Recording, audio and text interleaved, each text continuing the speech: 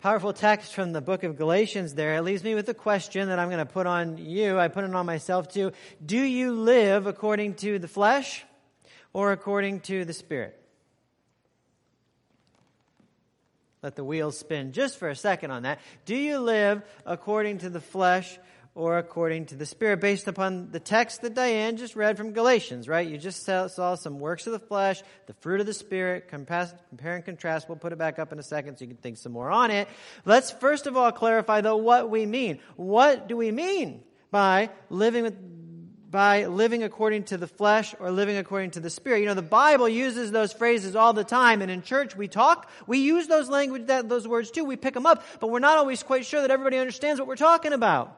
We have a lot of church words like that we use and we just throw around. Do we even know what we're talking about? Let's clarify just for a second here, a quick second. What does it not mean? What is the flesh and the Spirit? When the Bible talks about flesh versus Spirit, what does it not mean? So if you follow along on your notes page, what does it not mean? The first thing will be that it does not mean the body. When Paul, we're studying the book of Romans right now, written by the Apostle Paul. When Paul talks about the flesh versus the Spirit, he's not talking about the body. And the second thing is the Spirit is not the immaterial. I couldn't think of a single word simpler than that. I don't use the word immaterial very often, but the Spirit is not immaterial. It's not just the ghostly kind of, up there kind of things. The Spirit is not the immaterial, and the flesh is not the body. There were people back in biblical times, and there are people today who think that it is, who think that the soul of the human being is what's really important. There are people who think that the soul is what's really the important part, and the body is just going to go away anyway, so to heck with it, it doesn't really matter. Back in Jesus' day, there were people called Gnostics. If you like fancy words, it's spelled Gnostic, Gnostics. And Gnostics believed that the soul, the spiritual stuff, the immaterial stuff, that's what was real. And so in effect, the soul was imprisoned in the body, and the goal of life was to, like a caterpillar coming out of a cocoon, a butterfly, I guess, coming out of a cocoon, would be to shed the body and escape to some spiritual, place. The Christians came along, and every Christian church throughout the generations has condemned Gnosticism as a heresy, as it's not as untruth. Christians came along, and now think about it. They said something completely different. Christians came along, and they worshipped a God who did what? A God who left the heavenly realms, who left the spiritual places, and did what? Took on what? Flesh, took on a body I just said flesh is not the body, so be careful. He took on a body onto himself, right? So the body is not the problem. Then when that God was killed in the body, and when he was resurrected, what was he resurrected as? A ghost? A spirit? A soul? What was he resurrected as? A body, right? The world had never heard anything like this before and has never heard anything like it since. Don't let anybody tell you that all religions are essentially the same. The Christian claims are strikingly dissimilar from anything the world has ever heard. Strikingly dissimilar.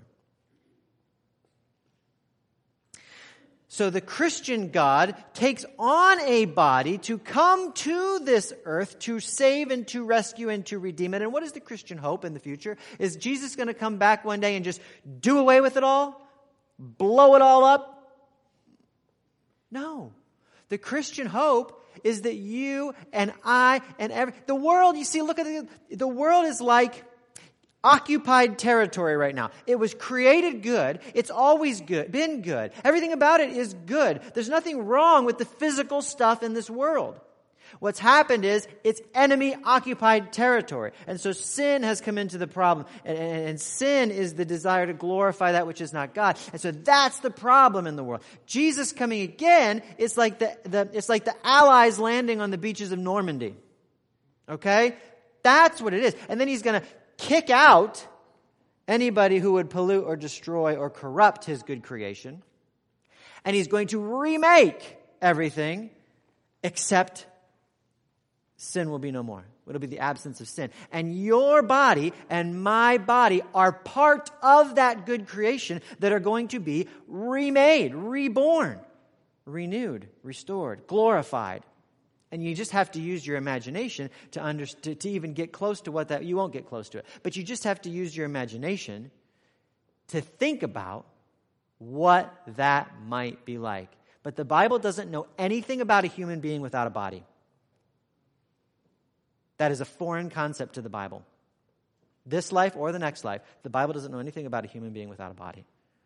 Bodies, physicality are important. So I've kind of beat that horse to death, but I wanted to make sure that we were clear on that. So if the flesh is not body, and if the spirit is not immaterial, then what are these two things? And I'll tell you. The spirit desires to glorify God above all else. That's the Holy Spirit's job.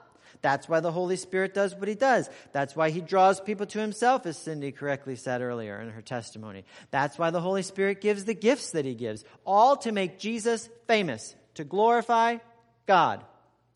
The flesh, on the other hand, the flesh exists to glorify anything and anyone other than God. You see?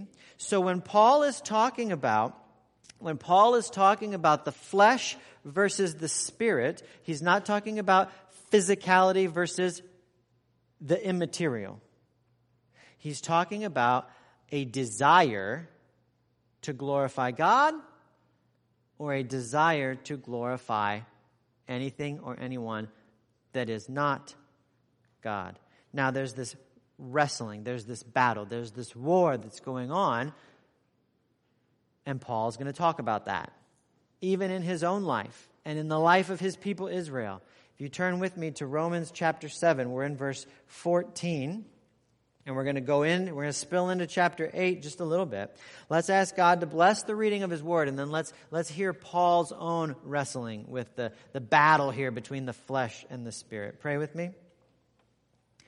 Holy God, we pray, we thank you, first of all, Lord, we thank you for so many gifts, for calling us to yourself, for revealing yourself in the scriptures and in Jesus Christ, for saving us, for putting our sin to death on the cross. Lord, for preserving your truth in this your word. Lord, we pray that you would use that truth, that eternal truth in your word to minister to each of us today. Maybe you answer a question for us today. Maybe you just give us a dozen more questions. That's how you work sometimes. Lord, we welcome it. Whatever would be your will, Father, we want you to have your way with our hearts and our lives today. In Jesus' name, amen. So listen as Paul sort of explains this wrestling that goes on in chapter 7, verse 14. He says, "For we know that the law is spiritual, but I am of the flesh." Again, not immaterial. That means spiritual what? The law seeks to glorify God.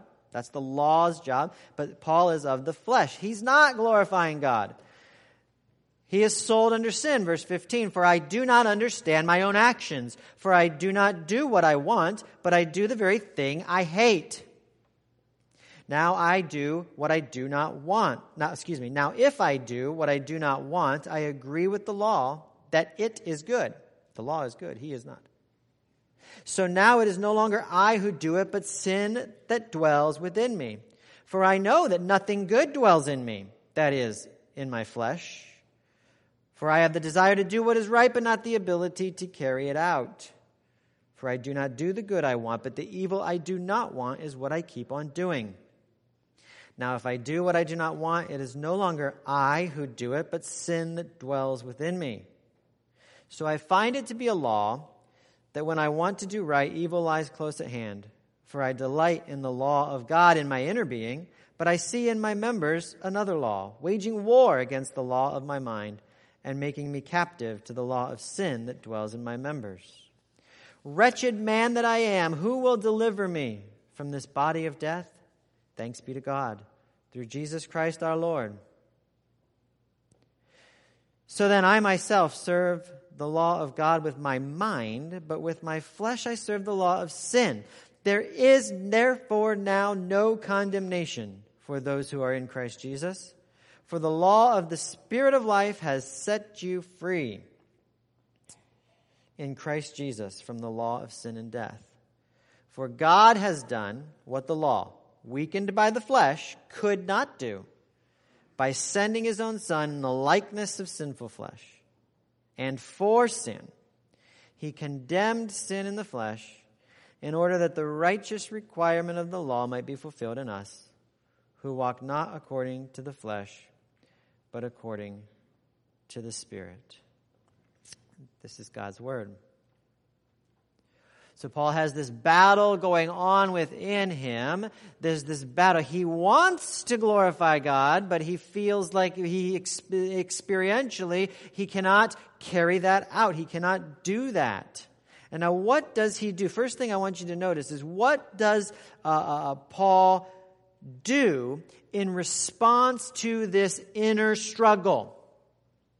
It's very important what he does, and we're going to talk more about it next week. We're going to dig deep next week as to what he does. But I want you to look at what he does. He's kind of in agony over this, right? It's like he hears that little voice in the back of his head saying, "Who are you, Paul? Who are you? Don't you know what you've done? Don't you know your past? Don't you know your history? Don't you know you used to persecute these Christians? You used to persecute the church. You used to think you were so high and mighty. Don't you remember Stephen? Don't you remember Stephen? That good man who was doing nothing wrong, but who you stood over top of while they killed him to death with rocks? And you gave your approval? Who are you to tell other people how to live, Paul?" What does Paul do to that little voice in the back of his head? What does he say to that little voice? Did you notice? He says, "You know what? You're right." He says, you can almost hear the agony in his voice. "Wretched man that I am." If you've ever felt that, boy, you are this close to the kingdom of God. It's step number one. You have to realize that. "Wretched man that I am, who will rescue me from this body of death?" And then what does he do to that little voice? He points that little voice to the cross. Thanks be to God.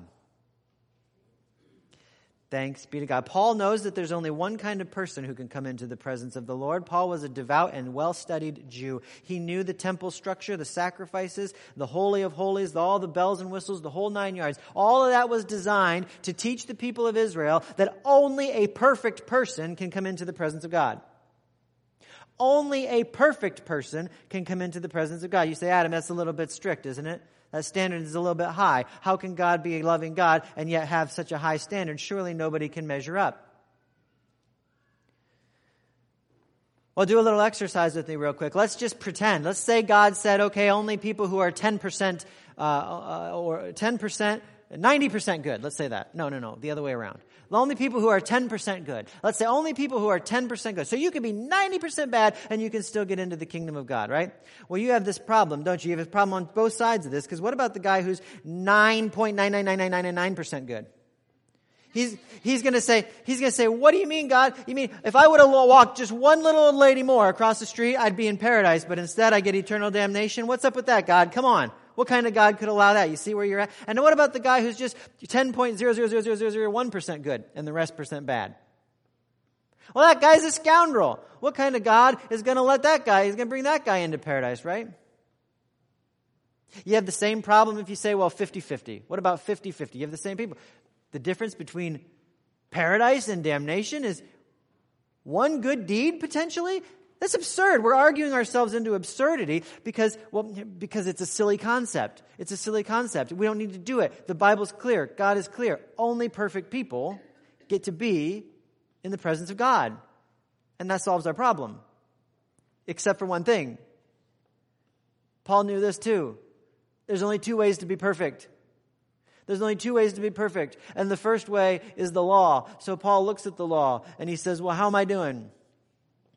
And he says, well, let me just take the first commandment, the greatest commandment of the law. And you can ask yourself this question right where you sit today. How you doing? You can ask, love the Lord your God with all your heart, soul, mind, strength.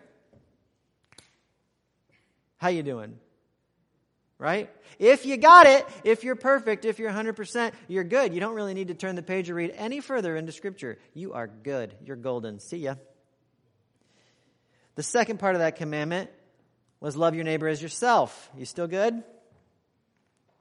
See, Paul knew, oh, what wretched man that I am. See, he knew that even being just 0.001% bad is being too bad. It's disqualifying yourself from communion with God. But Paul knew there was another way to be perfect. That's what he's talking about here in Romans 8, 1 through 4. I think it'll be on the screen behind me. There is therefore now no condemnation for those who are what? In Christ Jesus. Then jump to verse 3. For God did what the law, weakened by the flesh, could not do. God sent his Son in the likeness of sinful flesh and for sin. And he, God, condemned sin in the flesh in order that the righteous requirement of the law might be fulfilled. Jesus had taken the penalty for Paul's sin upon himself. Paul knew this on the cross. And God judged Paul guilty. Follow me now, you got to hear this. God judged Paul guilty for that sin. And as a result of Paul's guilt, Jesus died on the cross. So that the law would be perfectly fulfilled and Jesus could take his record and put it on Paul. So that when God looks upon Paul, God sees God's Son's perfect record, perfect life. And now, Paul knows that he can come into the presence of God. You see how that works? Not because he's perfect, but because he is perfect. Yeah, I just said it that way. Not because he's perfect, but because he's perfect. Right? He hasn't been perfect himself, but he has Jesus' perfection. Been given to him. That's what grace is. And that's what Jesus offers to do to you, for you as well. That's what Jesus offers to do for you. You just believe in him. You tell him you're sorry for your sin and that you want to be better. As John said, prayer is not a magic formula. It's really as simple as that. You just believe in Jesus. You tell him that you're sorry for your sin, that you want to be better. And then you take the next step, one step at a time in following him. Here's why this is important. I'm going to close with these 2 points. You know what a catechism is? Some of you do. If you don't know what a catechism is a series of questions and answers used to teach people the faith, to teach people a system of belief.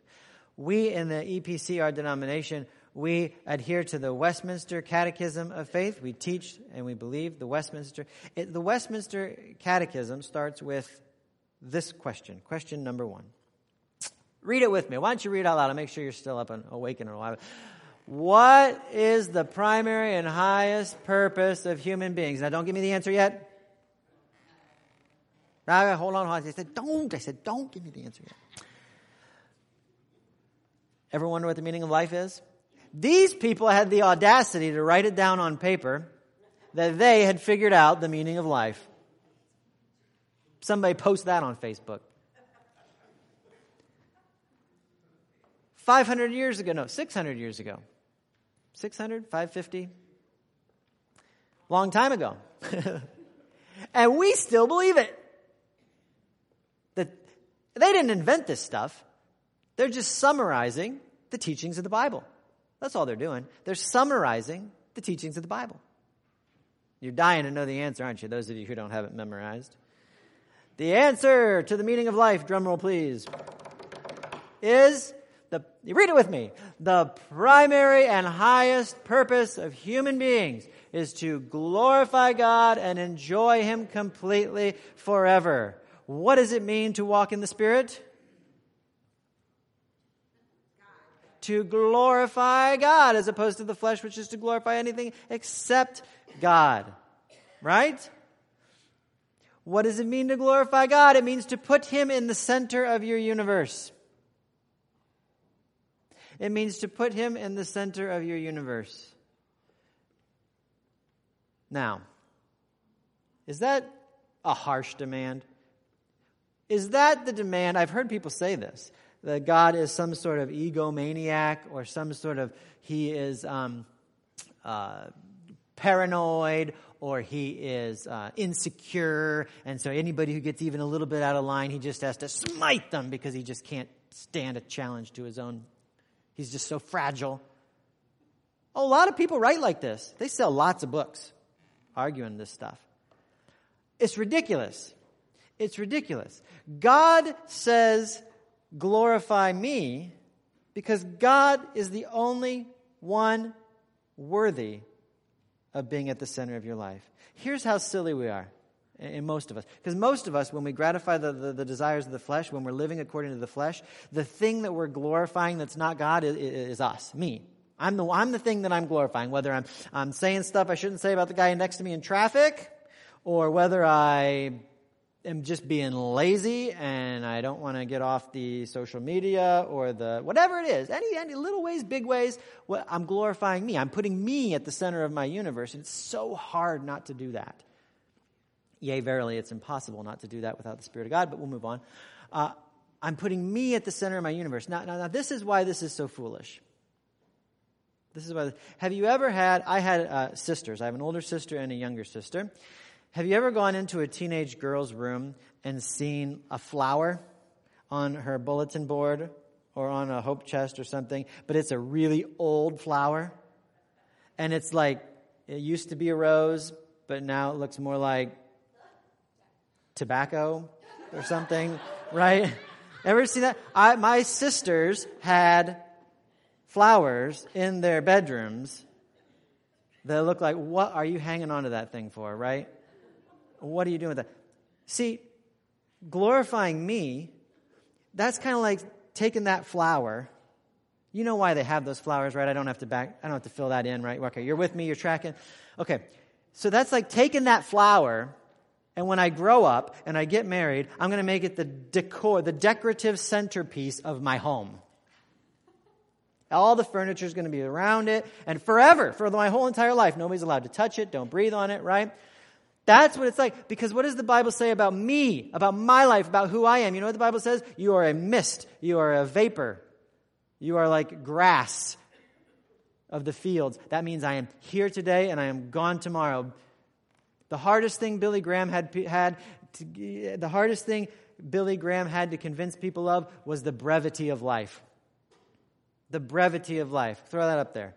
Billy Graham says, if someone had told me when he said this in his 90s, by the way, if someone had told me life is very short, I wouldn't have believed it. And if I tell you that, you don't believe it either. I cannot get young people to understand how brief life is, how quickly life passes. I would add that I cannot get old people to understand, even old people who tell me life flies by.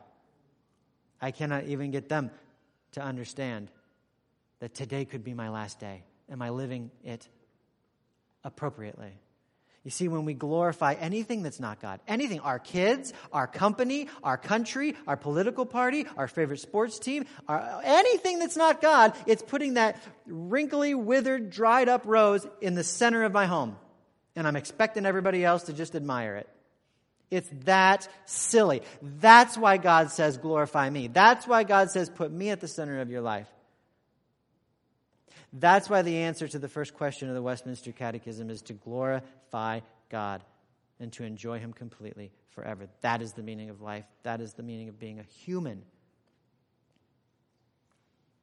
And you see, God knows because He loves you and He loves me. He knows. Did you get the second part?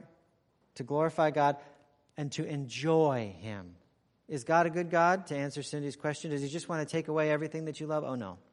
He wants you to enjoy Him completely and forever, but He knows the only way you can enjoy Him completely and forever is by glorifying Him the way that you were built to, the way that you were designed to glorify Him. It's the only way. How do you do that? You don't work harder and try harder. You cast your eyes on Jesus. We're going to talk about that next week as we pick up this same text and move further into chapter 8. But the first question I want to leave you with, is a matter of desire. It's a matter of desire. Because when we read from Galatians, all the works of the flesh, all the fruits of the Spirit, you might expect some rip-roaring preacher to get up here and say, okay, here's the works of the flesh, don't do that. Here's the fruit of the Spirit, do that. And plenty of preachers have tried. You can go home, flip on the TV, there'll be somebody telling you that right now. And it won't work. It won't work. It'll do one of two things. It'll make you either proud, puffed up, because you're doing the good stuff, at least the stuff that you decided is most important. You're doing a pretty good job. You're better than that poor schmuck. Or it'll make you hate yourself or hate God and walk away from God, because woe is me, I can never measure up. It won't work. Right? The question of flesh versus spirit, it's not about works. It's not about fruit. That's downstream. That comes later. It's first about desire. It's what you desire. Do you desire to glorify God? Do you desire to enjoy God completely and forever? Do you even want to desire to glorify? Let me ask that one more time. Do you even want to desire to glorify God? Let's pray. Father, I want you. I want to want you. As the centurion in the Gospel said, I believe, help, Lord, my unbelief. Maybe that's the prayer of somebody else here this morning. I believe, help my unbelief. Lead us, Lord, in paths of righteousness for your name's sake.